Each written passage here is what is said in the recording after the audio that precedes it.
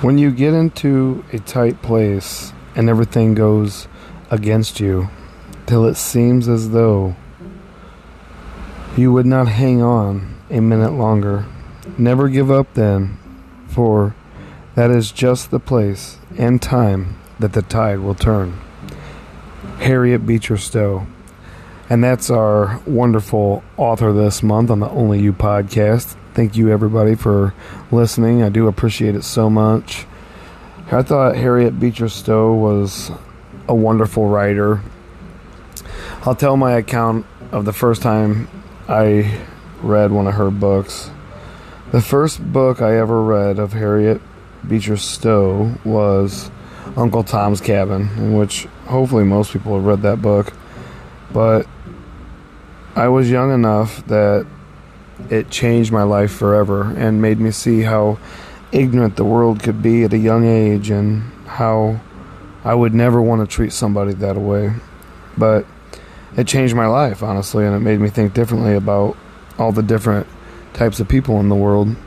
In July this month is National Minority Mental Health Awareness Month, and I thought that I would share with you that it was developed in 2008. You know, July was designated as this month to bring awareness to the unique struggles with minority groups regarding mental illness. Mental health conditions do not discriminate based on, obviously, race or color, gender, or identity. Anyone can experience the challenges of mental illness regardless of their background. And mental illness includes emotional, psychological, social well-being. It also affects how we think, feel, and act. It also helps determine how we handle stress related to others, and it helps us make healthy choices. So, be aware that there are certain people that have a higher risk of having certain types of mental illness, and we shouldn't shy away from getting them help if we have to. And I think that Harriet Beecher Stowe was a great choice this month for our wonderful podcast. This is our second season. Thank you guys for listening, and thank you for sharing me and following me. And please, will you do me one favor? Share me with a friend. If you enjoy me, share me with your friend and see what happens. See if they don't learn something cool or pick up an awesome read and share it with somebody else. I want to tell you that Mark Twain was actually a neighbor of Stowe's in Hartford, Connecticut, and he recalled her last years in this following passage. Here it goes. Her mind had decayed, and she was a pathetic figure. She wandered about all the day long in the care of a muscular Irish woman. Among the colonists of our neighborhood, the doors always stood open in pleasant weather. Miss Stowe entered them at her own free will, and she was always softly slippered and generally full of animal spirits, she was able to deal in surprises, and she liked to do it. She would slip up behind a person who was deep in dreams and musings and fetch a war whoop that would jump that person out of their clothes. She had other moods. Sometimes we would hear gentle music in the drawing room and would find her there at the piano, singing ancient and melancholy songs with indefinite touching effects. I thought that was awesome to include that. I think she was a wonderful reader. She changed my whole life as a kid, and then later on in life, my sister actually sent me Uncle Tom's Cabin to read because it was her favorite book, and she wanted me to read it, which I didn't tell her that I had already read it. But if you're listening, I did, and I'm sorry. But I did enjoy it because it totally brought me back. And it was a great read, and she is somebody that's of great stature in the writing world. I do believe she was born, long ago. No, she was born June 14th, 1811, in the characteristic New England town of Litchfield, Connecticut. Her father was the Reverend Dr. Layman Beecher, a disgusted Calvinistic divine. Her mother, Roxana Foote, his first wife. The little newcomer was ushered into a household of happy, healthy children and found 5 brothers and sisters awaiting her. The eldest was Kathleen, born September 6, 1800. Following her were 2 sturdy boys, William and Edward. Then came Mary and George, and at last Harriet. Another little Harriet, born 3 years before, had died when only 1 month, and the 4th daughter was named in memory of this sister, Harriet Elizabeth Beecher. Just 2 years after Harriet was born, in the same month, another brother, Henry Ward, was welcomed to the family circle, and after him came Charles, the last of Roxana Beecher's children. The first memorable incident of Harriet's life was the death of her mother, which occurred when she was only 4 years old, and which ever afterwards remained with her as the tenderest, saddest, and most sacred memory of her childhood. Miss Stowe's recollections of her mother are found in a letter of her brother Charles, afterwards published in the autobiography and correspondence of Layman Beecher. She says here, "I was between 3 and 4 years of age when our mother died, and therefore but few, but the deep interest and veneration that she inspired in all who knew her were such that during all my childhood I was constantly hearing her spoken of, and from one friend or another some incident or anecdote of her life was constantly being impressed upon me. Mother was one of those strong, restful, yet widely sympathetic natures in whom all around seemed to find comfort and repose. The father was a peculiar one. It was an intimacy throughout the whole range of their being. There was no human mind in those decisions. He had greater confidence, both intellectually and morally. He regarded her as the better and stronger portion of himself, and I remember hearing him say that after her death, his first sensation was a sort of terror, like that of a child suddenly shut out alone in the dark. In my own childhood, only 2 incidents of my mother twinkle like rays through the darkness. One was of our all running and dancing out before her from the nursery to the sitting room one Sabbath morning, and her pleasant voice saying after us, "Remember the Sabbath day, to keep it holy, children." What a great mom. Another remembrance is this. Mother was an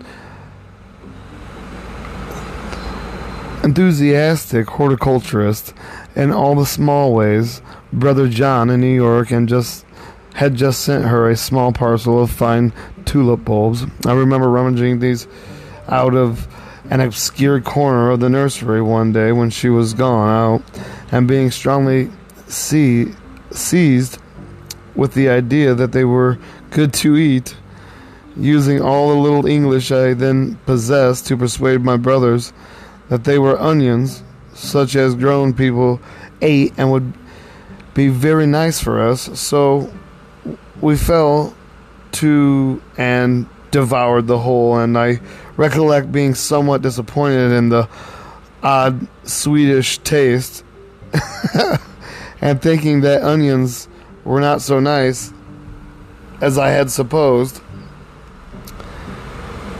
Then Mother's serene face appeared at the nursery door, and we all ran towards her, telling with one voice of our discovery and achievement. We had found a bag of onions and had eaten them all up. Also, I remember that there was not even a momentary expression of impatience, but that she sat down and said, "My dear children, what have you done makes Mama very sorry."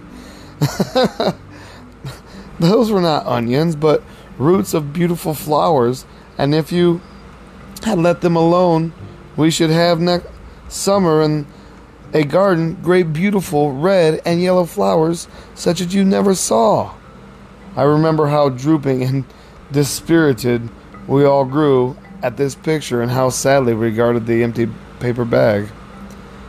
Then I had a recollection of her reading aloud to children Miss Edgeworth's Frank, which had just come out, I believe, and was exciting a good deal of attention among the educational circles of Lichfield. After that came a time when everyone said she was sick. I used to be permitted to go once a day into her room, where she sat bolstered up in the bed. I have a vision of a very fair face with a bright red spot on each cheek and her quiet smile. I remember dreaming one night that Mama had got well, and of waking with loud transports of joy that were hushed down by someone who came into the room. My dream was indeed a true one. She was never well. And this actually is Harriet Beecher Stowe. And this is the life of Harriet Beecher Stowe, and that's the book that I chose to do today. Hopefully you're enjoying this wonderful read here on the Only You podcast. I do appreciate you. And like I said, do me a favor and please share me with a friend.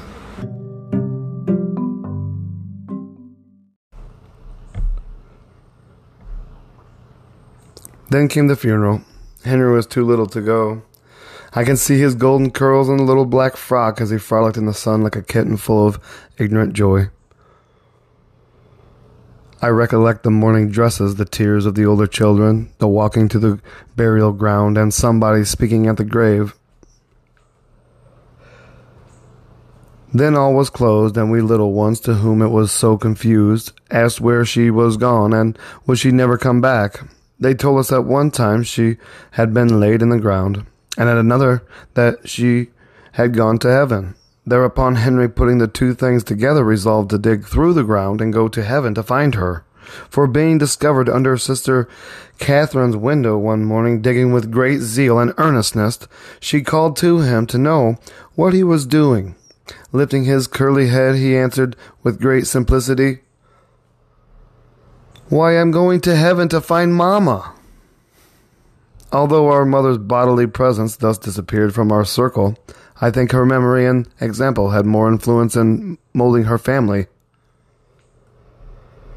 in deterring from evil and exciting to good, than the living presence of many mothers.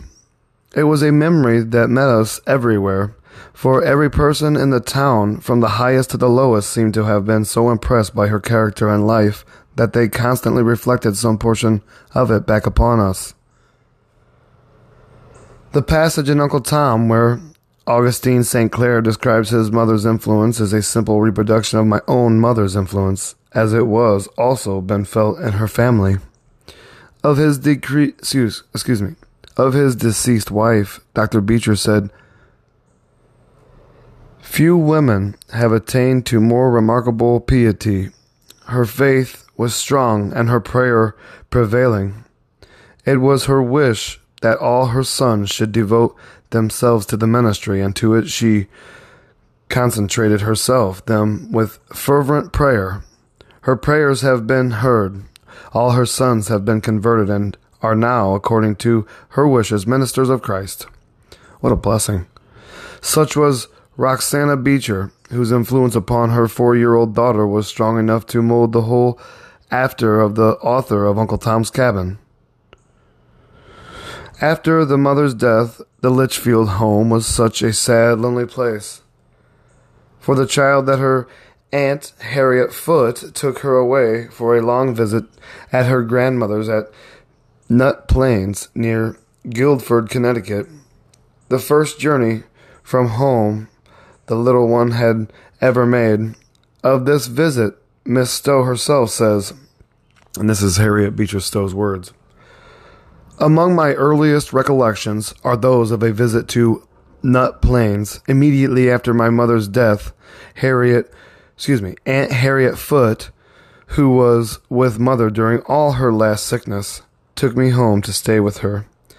At the close of what seemed to me a long day's ride, we arrived after dark at a lonely little white farmhouse and were ushered into a large parlor where a cheerful wood fire was cracking. I was placed in the arms of an old lady who held me close and wept silently, a thing at which I marveled. My great loss was already faded from my childish mind. I remember being put to bed by my aunt in a large room, on one side of which stood the bed appropriated to her and me, and on the other that of my grandmother. My Aunt Harriet was no common character, a more energetic human being never undertook the education of a child.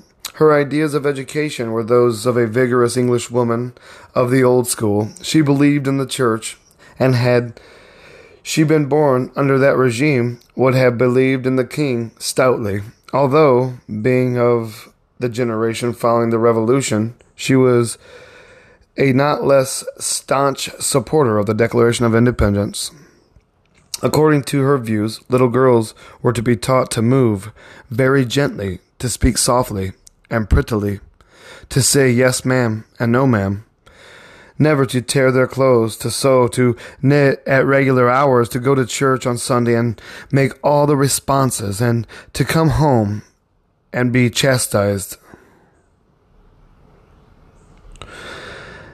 And that means to, give religiously.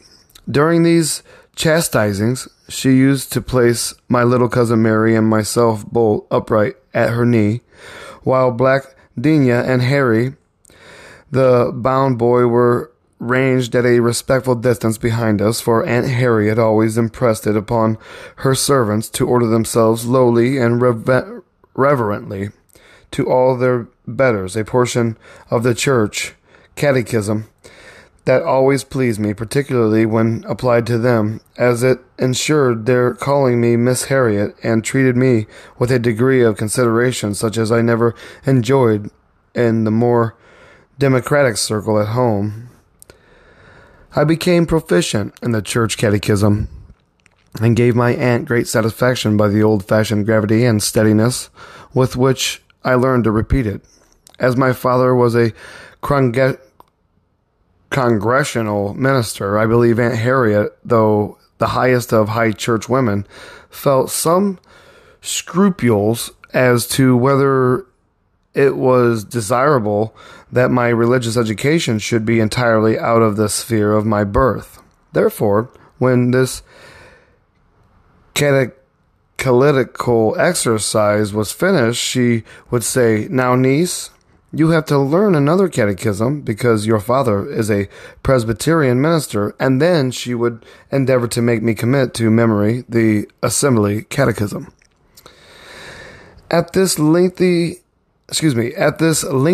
of exercise, I secretly murmured, I was rather pleased at the first question in the church catechism, which is certainly quite on the level of any child's understanding. "What is your name?" It was such an easy, good start. I could say it so loud and clear, and I was accustomed to compare it with the first question in the Premier. "What is the chief end of man?" As vastly more difficult for me to answer. In fact, between my aunt's secret unbelief and my own childish impatience of too much catechism, the matter was indefinitely postponed after a few ineffectual attempts, and I was overjoyed to hear her announce privately to grandmother that she thought it would be time enough for Harriet to learn the Presbyterian catechism when she went home. Mingled with the superabundance of catechism and plentiful needlework, the child was treated to copious extracts with Loth Isaiah Bachman's researches in Asia, Bishop Herbert's life, Dr. Johnson's works, which, after her Bible and prayer book, were her grandmother's favorite reading. Harriet did not seem to have fully appreciated these, but she did enjoy her grandmother's comments upon their biblical readings. Among the evangelicists, especially, was the old lady perfectly at home, and her idea of each of the apostles was so distinct and dramatic that she spoke of them as of familiar acquaintances, and that's how it should be. If you were in tune with the Lord, it would be that way. She would, for instance, always smile indulgently at Peter's remarks and say, "There he is again now. That's just like Peter. He's always so ready to put in." It must have been during this winter spent at Nut Plains amid such surroundings that Harriet began committing to memory that wonderful assortment of hymns, poems, and scriptural passages from which in after years she quoted so readily and effectively for her sister Catherine. In writing of her the following November says, "Harriet is a very good girl. She has been to school all this summer and has learned to read very fluently.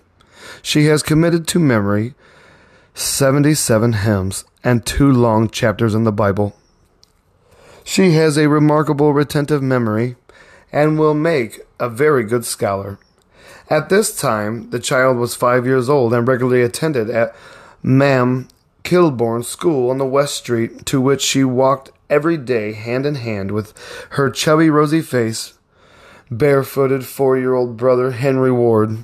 With the ability to read germinated the intense literary longing that was to be hers through life. In those days, but few books were specially prepared for children, and at least 6 years of age, we find the little girl hungrily searching for mental food amid barrels of old sermons and pamphlets stored in a corner of the garret. Here, as seemed to her, were some thousands of the most unintelligible things. An apparel on the unlawfulness of man marrying his wife's sister, turned up in every barrel she investigated by 2s or 3s or dozens, till her soul despaired by finding an end. At last her patient search was rewarded, for at the very bottom of the barrel of a musty sermons she discovered an ancient volume of the Arabian Nights. Oh, great read. Definitely can get lost in that. With this, her fortune was made, for in these most fascinating of fairy tales, the imaginative child discovered a wellspring of joy that was all her own. When things went awry with her, when her brothers started off on long excursions, refusing to take her with them, or in any other childish sorrow, she had only to curl herself up in some snug corner and sail forth in her bit of enchanted carpet into fairyland to forget all her griefs.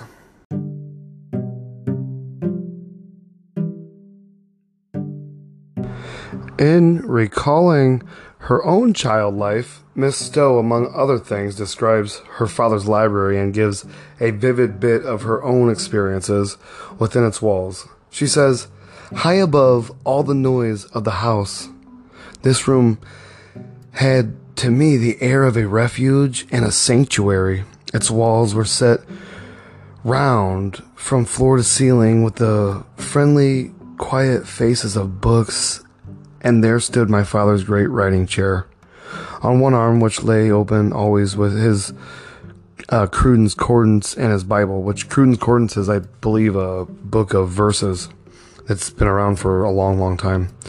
"Here I loved to retreat and niche myself down in a quiet corner with my favorite books around me. I had a kind of sheltered feeling as thus sat and watched my father writing, turning to his books and speaking from time to time to himself in a loud, earnest whisper. I vaguely felt that he was about some holy and mysterious work quite beyond my little comprehension, and I was careful never to disturb him by question or remark. I think a lot of us are like that with our fathers, if we had one, and most of us do. The books ranged around filled me, too, with a solemn awe. On the lower shelves were enormous folios, on whose backs I spelled in black letters Lightfoot Opera, a title whereat I wondered, considering the bulk of the volumes. Above these, grouped along in friendly social rows, were books of all sorts, sizes, and bindings, the titles of which I had read so long that I knew them by heart. There were Bell's Sermons, Bonnet's Inquiries, Bogue's Essays, Top Lady on Predestination, Boston's Fourfold State, Law's Serious Call, and other works of that kind. These I looked over wistfully day after day without even a hope of getting something interesting out of them.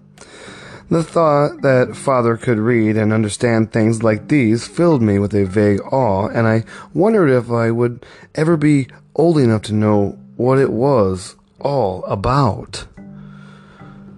But there was one of my father's books that proved a mine of wealth to me. It was a happy hour when he brought home and set up in his bookcase Cotton Mather's Magnolia, and a new edition of 2 volumes. What wonderful stories those! Stories, too, about my own country. Stories that made me feel the very ground I trod on to be consecrated by some special dealing of God's providence. I wanted to tell you that the word providence is really important. It's the protective care of God or of nature as a spiritual power. And I don't think a lot of people know that, so I wanted to share that with you. And thank you guys for listening to the Only You podcast, and hopefully you're enjoying this read. This is the Only You podcast, and we're doing Harriet Beecher Stowe this month. And June is another minority mental health month, awareness month. So, you know, racial and ethnic, gender, and sexual minorities often suffer from poor mental health outcomes due to multiple factors, including inaccessibility of high-quality mental health care and services, cultural stigma surrounding mental health, and discrimination, plus overall lack of awareness. So if you know anybody out there struggling, just know that you could actually help them and point them in directions that there are. I think every state offers, you know, free mental health care. I could be wrong, or I know there's facilities where these people can find some way to get the medications they need or to see a doctor they need to help them honestly relieve their stress and understand that sometimes you can heal yourself and you can go forward by learning coping mechanisms, you know, and understanding how the body works, and that, you know, there's like 3 core things that the body really cares about, and that's peace, love, and understanding. And when peace, love, and understanding, they get infringed upon by society or other people, anytime that peace, love, and understanding get, you know, hurt, or somebody feels like they're going to lose that, they will defend and get crazy and wild, and they will make things happen that you don't understand because you didn't realize that you had infringed upon their peace, love, and understanding. Thank you guys for listening, and hopefully you're learning some great stuff out here on this podcast. This is Harriet Beecher Stowe, and this is the life of Harriet Beecher Stowe. This is a great read. I find it to be kind of a great introduction to some of her other writings that we're going to go over this month, and hopefully you'll kind of pass this along and share me with a friend if you can. I would really appreciate it. I'm watching you guys, and I've had a lot of the same number of followers now for many, many days, so I'm trying to kind of get some new followers and build my podcast a little bit better. So if you could share me, I would really be grateful, and I do appreciate you very much. And hopefully I'm teaching you some things that you didn't know, and we're learning together and we're learning to grow. Well, back to this great read by Harriet Beecher Stowe. I'm a poet and didn't know it. One of my biggest fans actually chose Harriet Beecher Stowe for July, everybody. And I do want to give a shout out to that fan. Thank you for always being a faithful follower and a faithful listener, and thank you for your input. I do appreciate it. It was really nice talking to you the other day and getting to know you. Again, thanks. I do appreciate it. And back to the life of Harriet Tubman. In continuing these reminiscences, Miss Stowe describes as follows her sensations upon first hearing the Declaration of Independence. I had never heard it before, and even now had but a vague idea of what was meant by some parts of it.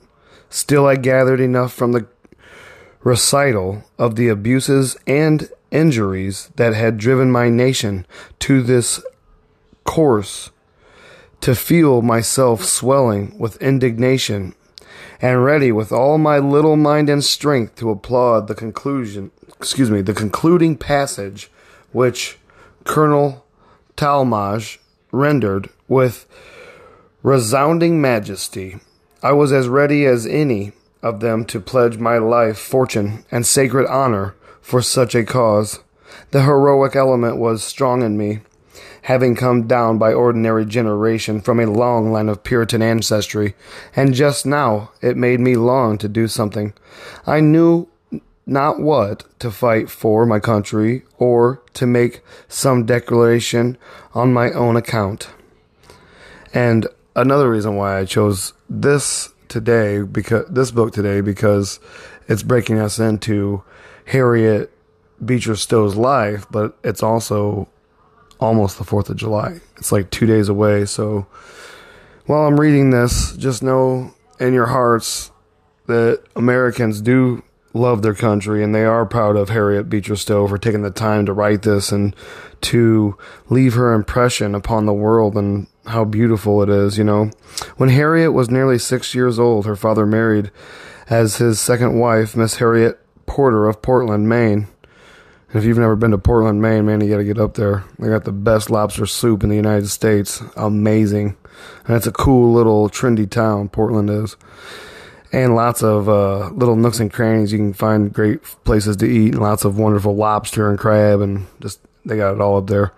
I love Maine. It's the end of the United States out there, you know, the edge of the world, but it's a great place. And Miss Stowe thus describes her new mother. I slept in the nursery with my 2 younger brothers.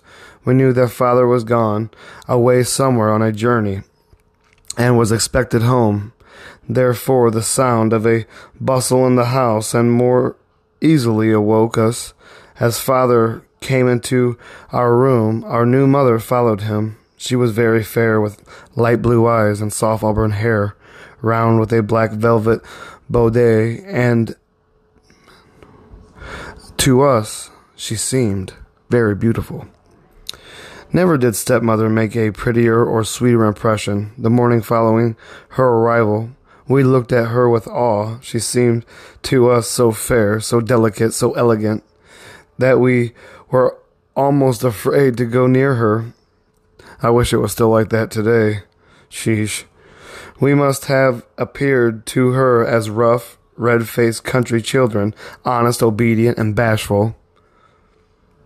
She was particularly dainty and neat in all her ways and arrangements, and I used to feel breezy, rough, and rude in her presence. In her religion, she was disgusted for a most unfaltering Christ worship. She was of a type noble but severe, naturally hard, correct, exact, and exacting, with intense natural and moral ideality. Had it not been that Dr. Payson had set up and kept before her a tender, human-loving Christ, she would have been only a conscious bigot. The image, however, gave softness and warmth to her religious life, and I have since noticed how her Christ enthusiasm has sprung up in the hearts of all her children. In writing to her old home of her first impression of her new one, Miss Beecher says, "It is a very lovely family, and with heartfelt gratitude I observed how cheerful and healthy they were. The sentiment is greatly increased, since I perceive them to be of agreeable habits, and some of them of uncommon intellect. This new mother proved to be indeed all that the name implies to her husband's children, and never did they occasion to call her aught other than blessed. Another year finds a new baby brother, Frederick by name, added to the family. At this time, too, we catch a characteristic glimpse of Harriet in one of her sister Catherine's letters. She says, last week, and because this book is actually letters, memoirs, and little essays that were scattered throughout Harriet Beecher Stowe's life, and that's what made it such a great opening book for this month. And thank you for listening. I do appreciate it, and sorry for that interruption. Last week, we interred Tom Jr. with funeral honors by the side of old Tom in happy memory. Our Harriet is chief mourner. Always at their funeral, she asked for what she called an epithet for the gravestone of Tom Jr., which I gave as follows. In June 1820, little Frederick died from scarlet fever, and Harriet was seized with a violent attack of the same dreaded disease, but after a severe struggle, recovered. Following her happy-hearted child life, we find her trampling through the woods or going on fishing excursions with her brother, sitting thoughtfully in her father's study, listening eagerly to the animated theological discussions of the day, visiting her grandmother at Nut Plains, and figuring as one of the brightest scholars in the Litchfield Academy, taught by Mr. John Brace and Miss Pierce. When she was 11 years old, her brother Edward wrote of her, and this is what he had to say. Harriet reads everything she can lay her hands on, and sews and knits diligently. At this time, she was no longer the youngest girl of the family, for another sister, Isabella, had been born in 1822. This event served greatly to mature her, as she was entrusted with much of the care of the baby out of school hours. It was not, however, allowed to interfere in any way with her studies, and under the skillful direction of her beloved teachers, she seemed to absorb knowledge with every sense.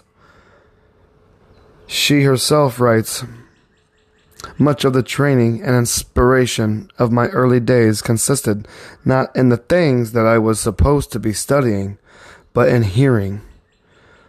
While seated unnoticed at my desk, the conversation of Mr. Brace with the older classes, there, from hour to hour, I listened with eager ears to historical criticisms and discussions, or to recitations in such works as Paley's Moral Philosophy, Blair's Rhetoric, Allison on Taste, all full of most awakening suggestions to my thoughts. Mr. Brace exceeded all teachers I ever knew in the faculty of teaching composition. The constant excitement in which he kept the minds of his pupils, the wide and varied religions of thought into which he led them, formed a preparation for composition, the main requisite for which is to have something which one feels interested to say. And I want to say that the teachers I had growing up, and some of these listeners that are listening right now, they'll agree, we had some really great teachers, and we were lucky because they were older and they came from just a different generation, and they just did not tolerate disrespect, and it was just an all-around different school than what we have now. And we miss those days. I know we do. In her 10th year, Harriet began what to her was the fascinating work of writing compositions, and so rapidly did she progress that at the school exhibition held when she was 12 years old, hers was one of the 2 or 3 essays selected to be read aloud before the august assembly of visitors attracted by the occasion. Of this event, Miss Stowe writes, I remember well the scene at that exhibition, to me was so eventful. The hall was crowded with all the literary of Litchfield. Before them, all our compositions were read aloud. When mine was read, I noticed that father, who was sitting on high by Mr. Brace, brightened and looked interested, and at the close I heard him ask, Who wrote that composition? Your daughter, sir, was the answer. It was the proudest moment of my life. There was no mistaking Father's face when he was pleased, and to have interested him was past all juvenile triumphs. And I've actually gotten to witness that both the times my daughter graduated. When she graduated from 8th grade, she had no idea I was flying in. I flew in, and I was the last person she's seen. When she came down the aisle, and as a father, it was like the greatest day of my whole life, watching my little girl light up at the 4th of July because I was there. And the same in high school, which was just last month. Really. She just graduated pretty much. Oh, in May, 2 months. Sorry. That composition has been carefully preserved, and on the old yellow sheets, the cramped childish handwriting is still distinctly legible. As the first literary production of one who afterwards attained such distinction as a writer, it is deemed of sufficient value and interest to be embodied in this biography exactly as it was written and read 65 years ago. The subject was certainly a grave one to be handled by a child of 12. Can the morality of the soul be proved by the light of nature? ? It has justly been concluded by the philosophers of the age that the proper study of mankind is man, and his nature and composition, both physical and mental, have been subject of the most critical examination. In the course of these researches, many have been at a loss to account for the change which takes place in the body at the time of death. By some, it has been attributed to the flight of its tenant, and by others to its final annihilation. The question, what becomes of the soul at the time of death? And, if it be not annihilated, what is its destiny after death? Are those which from the interest that we all feel in them, we probably engross universal attention. In pursuing these inquiries, it will be necessary to devise ourselves of all the knowledge which we have obtained from the light which revelation has shed over them, and place ourselves in the same position as the philosophers of the past ages when considering the same subject. The first argument which has been advocated to prove the immorality of the soul is drawn from the nature of the mind itself. It has, say the supporters of this theory, no composition of parts, and therefore, as there are no particles, is not susceptible to divisibility and cannot be acted upon by decay, and therefore, if it will not decay, it will exist forever. Now, because the mind is not susceptible of decay, effected in the ordinary way by a gradual separation of particles, affords no proof that that same omnipotent power which created it cannot be another simple exertion of power, again reduce it to nothing. The only reason for belief which this argument affords is that the soul cannot be acted upon by decay. Praise God. But it does not prove that it cannot destroy its existence. Therefore, for the validity of this argument, it must either be proved that the Creator has not the power to destroy it, or that he has not the will. But as neither of these can be established, our immorality is left dependent on the pleasure of the Creator. But it is said that it is evident that the Creator designed the soul for immorality, or he would never have created it so essentially different from the body. For had they both been designed for the same, and they would both have been created alike, as there would have been no object in forming them otherwise. This only proves that the soul and body had not the same destinations. Now of what these destinations are we know nothing. And after much useless reasoning, we return where we began our argument, depending upon the good pleasure of the Creator. All here it is, said that a being of such infinite wisdom and benevolence as that of which the Creator is possessed, which not have formed man with such vast capacities and boundless desires, and would have given him no opportunity for exercising them. In order to establish the validity of this argument, it is necessary to prove by the light of nature that the Creator is benevolent, which being impracticable is of itself insufficient to render the argument invalid. But the argument proceeds upon the supposition that to destroy the soul would be unwise. Now this is arraigning the all-wise before the tribunal of his subjects to answer for the mistakes in his government. And we're dealing with this right now today in the world, in the United States. Can we look into the counsel of the unsearchable and see what means are made to answer their ends? We do not know, but the destruction of the soul may, in the government of God, be made to answer such a purpose that its existence would be contrary to the dictates of wisdom. The desire of the soul for immorality, its secret and its honor of annihilation, has been brought to prove its immorality. But do we always find this horror or this desire?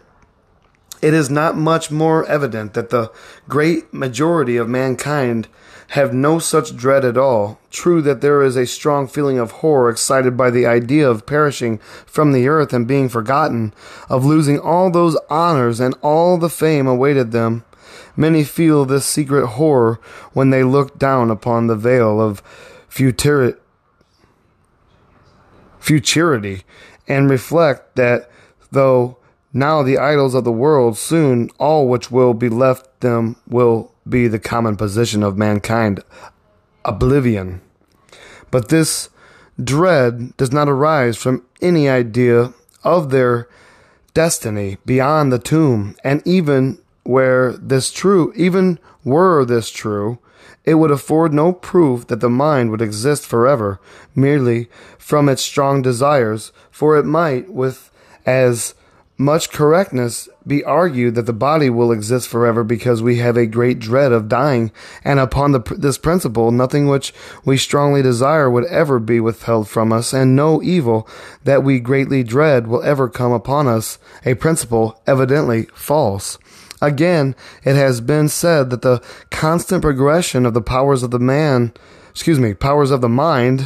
affords another proof of its immorality. Concerning this, Addison remarks, were a human soul ever thus at a stand in her acquirements, were her faculties to be full-blown and incapable of further enlargement, I could imagine that she might fall away insensibly and drop at once into a state of annihilation.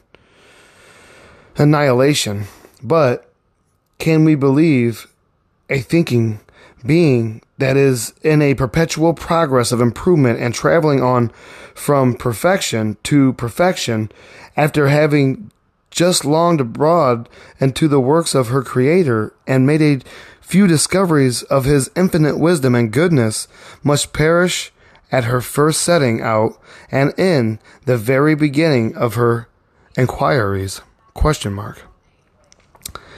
In answer to this, it may be said that the soul is not always progressing in her powers. It is not rather a subject of general remark that those brilliant talents which in youth expand, in manhood become stationary, and in old age gradually sink to decay? ? Till then, the ancient man descends to the tomb, scarce a wreck of that once powerful mind remains. Who, but upon reading the history of England, does not look with awe upon the effects produced by the talents of her Elizabeth? Who but admires that undaunted firmness in time of peace and that profound depth of policy which she displayed in the cabinet? Yet behold the tragical end of this political princess. behold the triumphs of age and sickness over her once powerful talents, and say not that the faculties of man are always progressing in their powers. From the activity of the mind at the hour of death has also been deduced in its immorality. But it is not true that the mind is always active at the time of death. We find recorded in history numberless instances of those talents which were once adequate to the government of a nation, being so weakened and pulsified by the touch of sickness as scarcely to tell to beholders what they once were, the talents of the statesman, the wisdom of the sage, the courage and might of the warrior, and instantly destroyed by it, and all that remains of them is the waste of idiocy or the madness of insanity. And remember, insanity is doing the same thing over and over, expecting different results. Some minds there are who at the time of death retain their faculties, though much impaired, and if the argument be valid, these are the only cases where immorality is conferred. Again, it is urged that the inequality of rewards and punishments in this world demand another, in which virtue may be rewarded and vice punished. This argument, in the first place, takes for its foundation that by the light of nature the distinction between virtue and vice can be discovered. By some, this is absolutely disbelieved, and by all considered as extremely doubtful. And secondly, it puts the Creator under an obligation to reward and punish the actions of his creatures. No such obligations exist, and therefore the argument cannot be valid. And this supposes the Creator to be a being of justice, which cannot be the light of nature be proved. As the whole argument rests upon this foundation, it certainly cannot be correct. This argument also directly impeaches the wisdom of the Creator, for the sense of it is this, that forasmuch as we was not able to manage his government in this world, he must have another in which to rectify the mistakes and oversights of this. And what an idea would this give us of our all-wise Creator! It is also said that all nations have some conceptions of a future state, that the ancient Greeks and Romans believed it, and no nation has been found but have possessed some idea of a future state of existence. But their belief arose more from the fact that they wished it to be so than from any real ground of belief, for arguments appear much more plausible when the mind wishes to be conceived. But it is said that every nation, however circumstance, poses some idea of a future state. For this we may account by the fact that it was handed down by tradition from the time of the flood. And that's Noah in the Bible.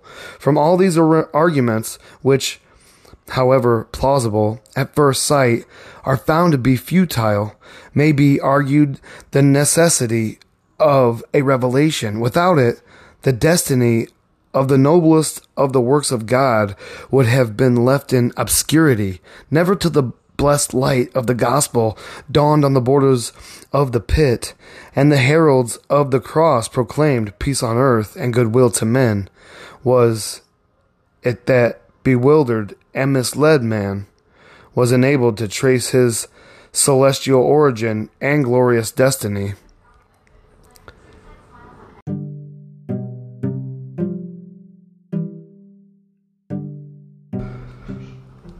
The sun of the gospel has dispelled the darkness that has rested on objects beyond the tomb. In the gospel, man learned that when the dust returned to dust, the spirit fled to the God who gave it. He there found that through man has lost the image of his divine Creator. he is still destined after his earthly house of his tabernacle is dissolved to an inheritance incorruptible, undefilable, and that fadeth not away, to a house not made with hands, eternal in the heavens. Soon after the writing of this remarkable composition, Harriet's child life in Lichfield came to an end. For that same year she went to Hartford to pursue her studies in a school which had been recently established by her sister Catherine in that city.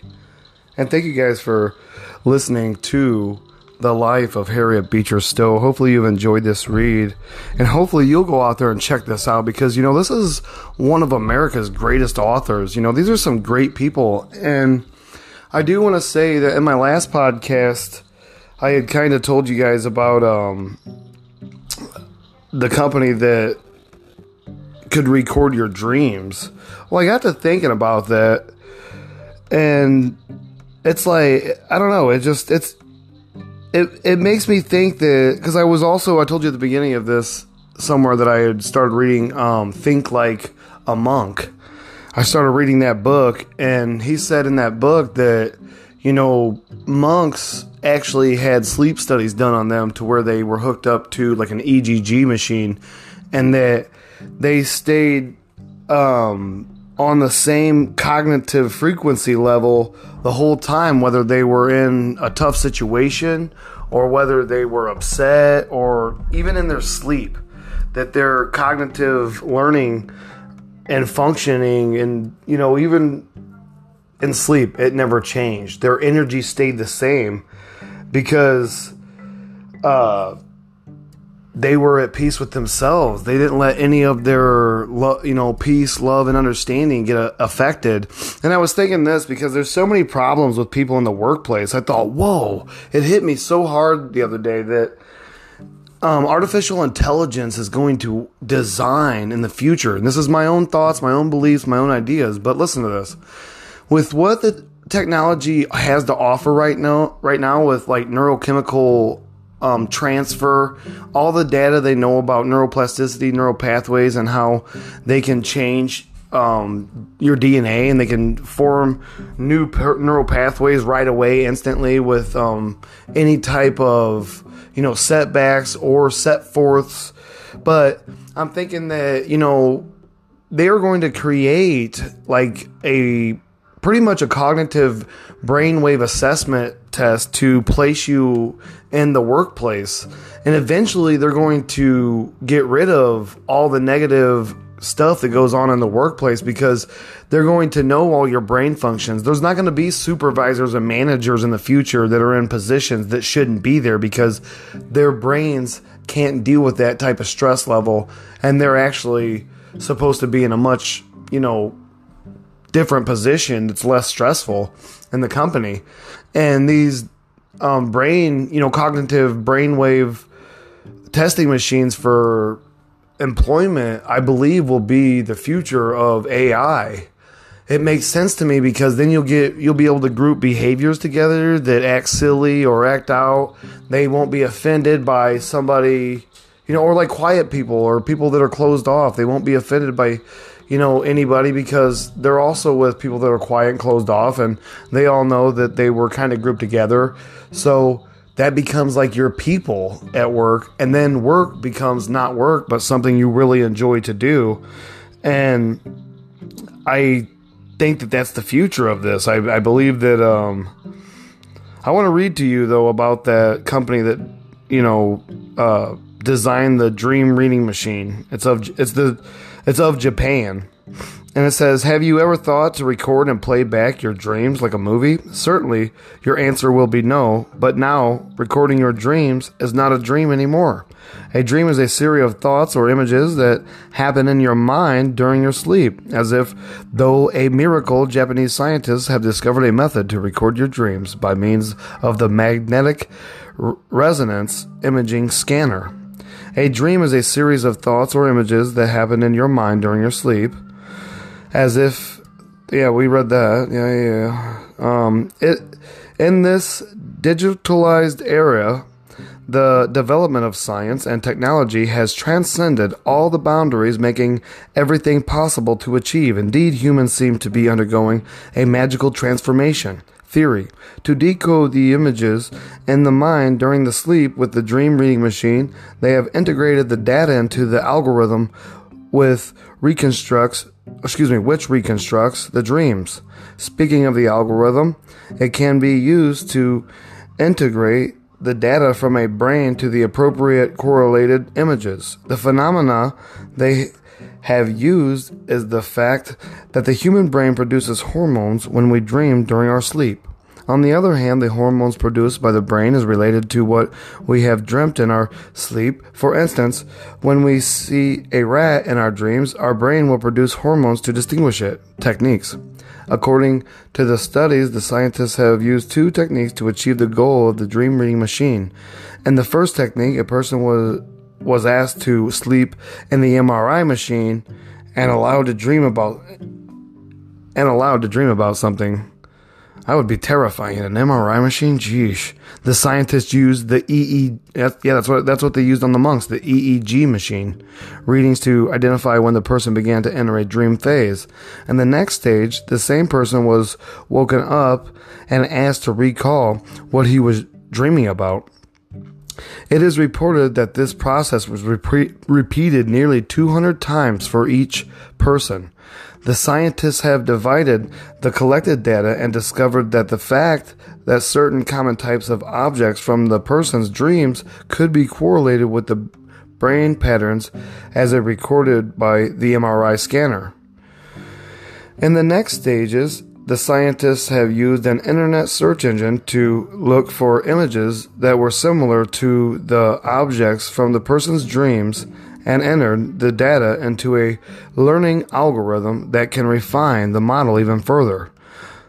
That sounds pretty awesome to me, but I think that I'm onto something with what I was telling you earlier about how they're going to take that machine and use our AI, artificial intelligence, and they're going to find ways to pretty much diagnose the worker, and it's going to make our lives as workers that much better. And it's going to be able to put us with people that understand us better. It'll understand emotional intelligence as well.